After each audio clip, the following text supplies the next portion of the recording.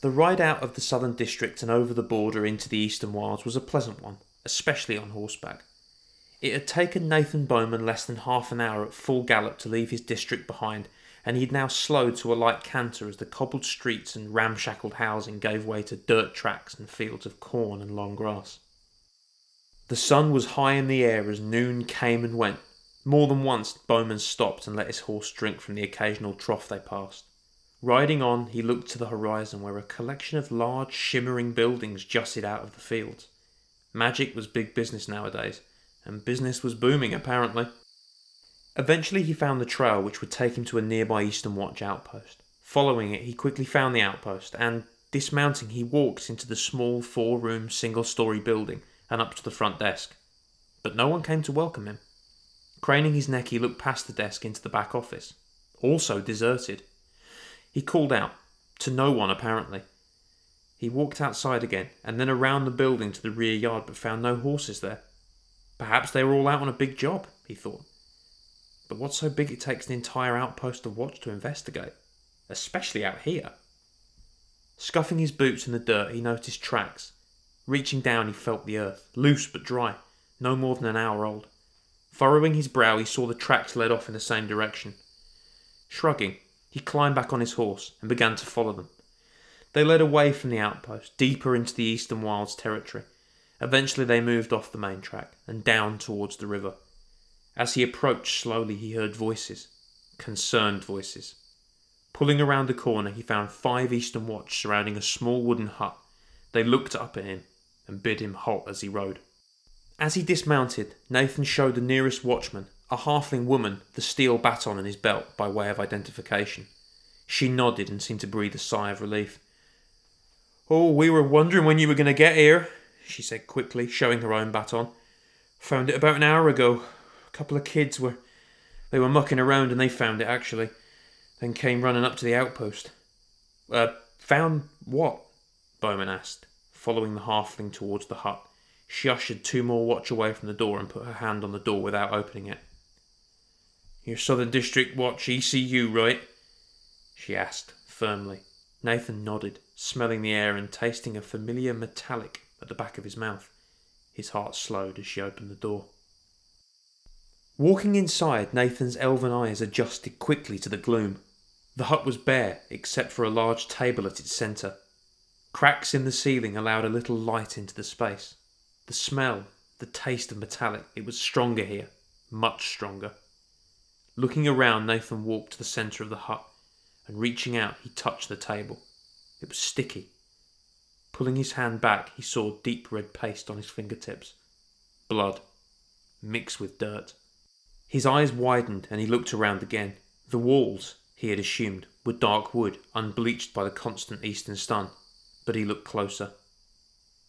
"Diversification indeed," he said aloud. The walls and the table were painted thick with blood.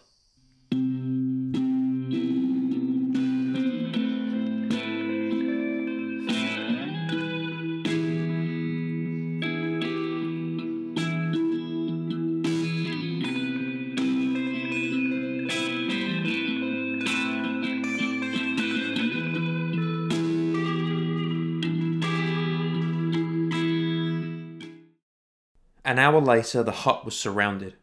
After calling Nia and the rest of the ECU, it had taken them less than an hour to arrive on horseback. Seconds later, they were stunned by the hut's new decoration. The 4 of them stood in silence around the table, each facing a different sickly red wall. "Diversification indeed," intoned Balasar. "Bloody murder," responded Scribe. "What do you think, Nathan? You getting anything?" Bowman took a deep breath before turning to face the table, moving his hands over the surface without quite touching it. He looked back over his shoulder at the wall, and then at the opposite wall, and then finally to the door. He repeated this a couple of times before speaking. "Here," he pointed at the table. "The victim, and let's assume for a moment the 2 events are connected. They get pushed onto the table and held down with one hand. Then the killer strikes here and here."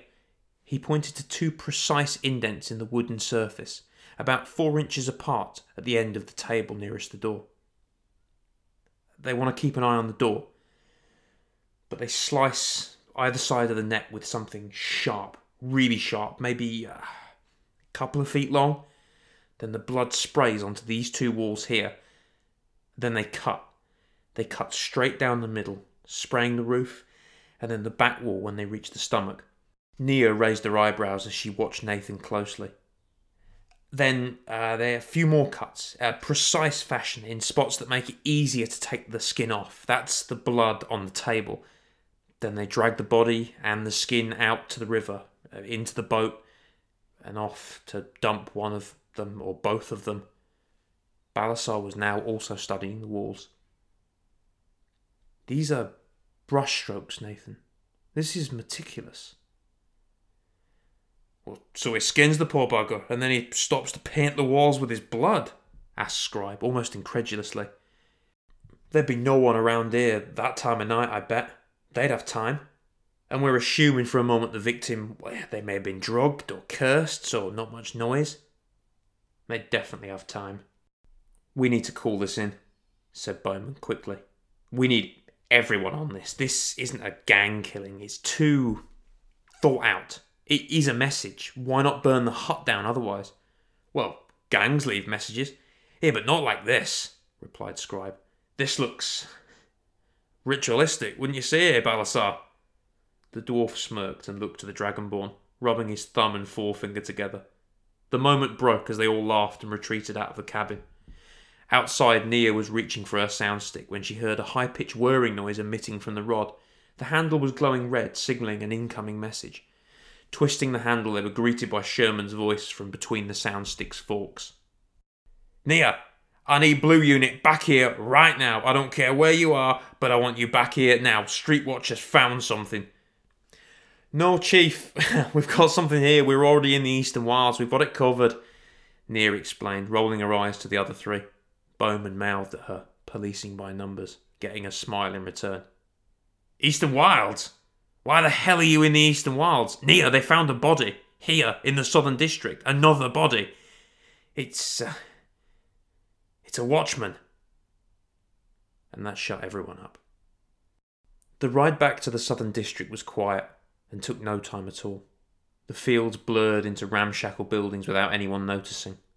Sherman had given them the address, and soon they were standing alongside their chief and a couple of Southern District street watchmen outside a small 2-story house. The wind had picked up and Nathan shivered, feeling a light rain beginning to fall. Sherman led them inside, stepping into a modest lounge area complete with chairs and tables set up around a small fire pit in the centre of the room. Looking through into another adjoining room, Nathan saw a kitchen area, the pots and pans hung up tidily along the back wall. Sherman nodded towards the stairs, and they followed him up in single file. As they walked, Nathan's keen ears picked up a small dripping sound, but he knew these houses rarely had indoor bathrooms. Emerging onto the landing, they walked into the front bedroom and stopped dead. 2 sets of skin, one elven and one dragonborn, were laid out on the bed as if sleeping, knees pulled up slightly to the chest, the skins facing each other. Between them was a pool of blood, another drip, and Nathan looked up. A body had been pinned to the ceiling. A blade, around 2 feet long, had been driven up under the chin and through the top of the head. It kept the skinned dragonborn body in place. Blood was dripping down the body and pooling on the bed between the skins. One of our own. Right here under our noses. In our backyard, muttered Sherman through gritted teeth. What exactly am I looking at here, detective? Nathan shook his head. I have no idea. I mean, safe to say these are linked. It's weird. It's a statement, but with no message. If this is someone trying to play a game, where's the next clue? There's nothing. There's fucking nothing here. Nia cleared her throat and shot him a look. He continued. Okay, nothing. But look, I mean, there's nothing kicked over. There's no signs of a struggle. There's no signs of forced entry. Everything's still here. Look. He pointed to a chair in the corner of the room. Belt, boots, hat. Nothing's been stolen. Sherman turned to him. His wife called it in. He was on early mornings, she worked days. She leaves at 8. He comes back about 5. He gets back in from patrol around 10. Balasard looked up, inspecting the blade still rooted in the skull of the watchman. "This is about 2 feet long, Nathan," he muttered. "I believe this could be the weapon used on the first victim." Nathan nodded and narrowed his eyes. He probably let the killer in. Maybe they knocked and got in that way. And then they did this. He motioned to the bed. And then either cleaned up or left or... He trailed off and swayed on the spot, drawing his baton suddenly. "Or what?" asked Nia, instinctively drawing her own baton. "Or they're still here." "Chief, don't let anyone leave." Nathan ran back to the landing and looking down, he saw just in time the door slam shut. Leaping forward, he cleared the banister and landed in the hallway, only to find 2 watchmen at the foot of the stairs, bleeding profusely from ugly wounds to the head. "It's watch down! Watch down!" he shouted, stepping over them and throwing open the door. Looking right, he saw a figure running down the street, blue watch coat billowing in the wind behind them. Nathan took off, sprinting after the figure. Heart pounding in his ears, Bowman rounded a corner at the end of the street as the assailant leapt over a passing market cart. Nathan followed suit as they sprinted down another street, and he realised where the attacker was heading, as a large, tuning fork-shaped structure loomed ever closer. The Southern District carriage station. Darting past a gaggle of gnomes, he spotted the figure moving into an alley flanked on both sides by high-walled back gardens. Nathan followed, his feet pounding the dirty cobbles as he continued to give chase. Bowman was gaining ground on the straight run, and the assailant in front of him knew it. Without warning, the figure jumped high into the air, kicking out from one wall before they grabbed a drain pipe, and began climbing up before flipping themselves head over heels onto the roof. Nathan stopped and watched as, with impossible dexterity, the figure ran over the roof of the house towards the main market plaza. Doubling back, Nathan found the main street and followed it to the front of the house his target had vaulted. He emerged into the main plaza in time to see the figure sprinting up the steps to the carriage station, getting higher and higher with each passing second. Nathan followed, but he heard a familiar low rumbling sound as he did.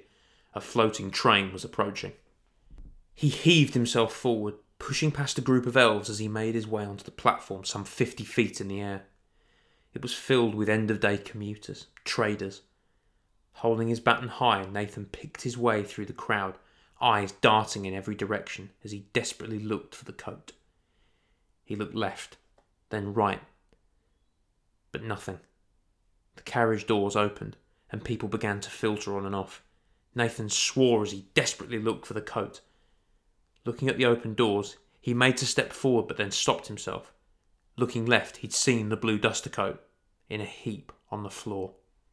He darted towards it as the carriage doors slid shut. Picking it up, he looked through the carriage window at a sea of different people.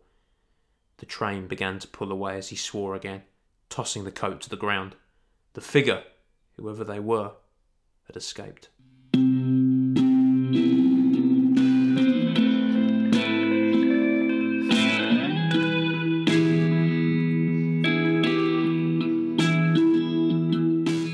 This has been Tales of Carthage. This episode was written and edited by Samuel Bradley.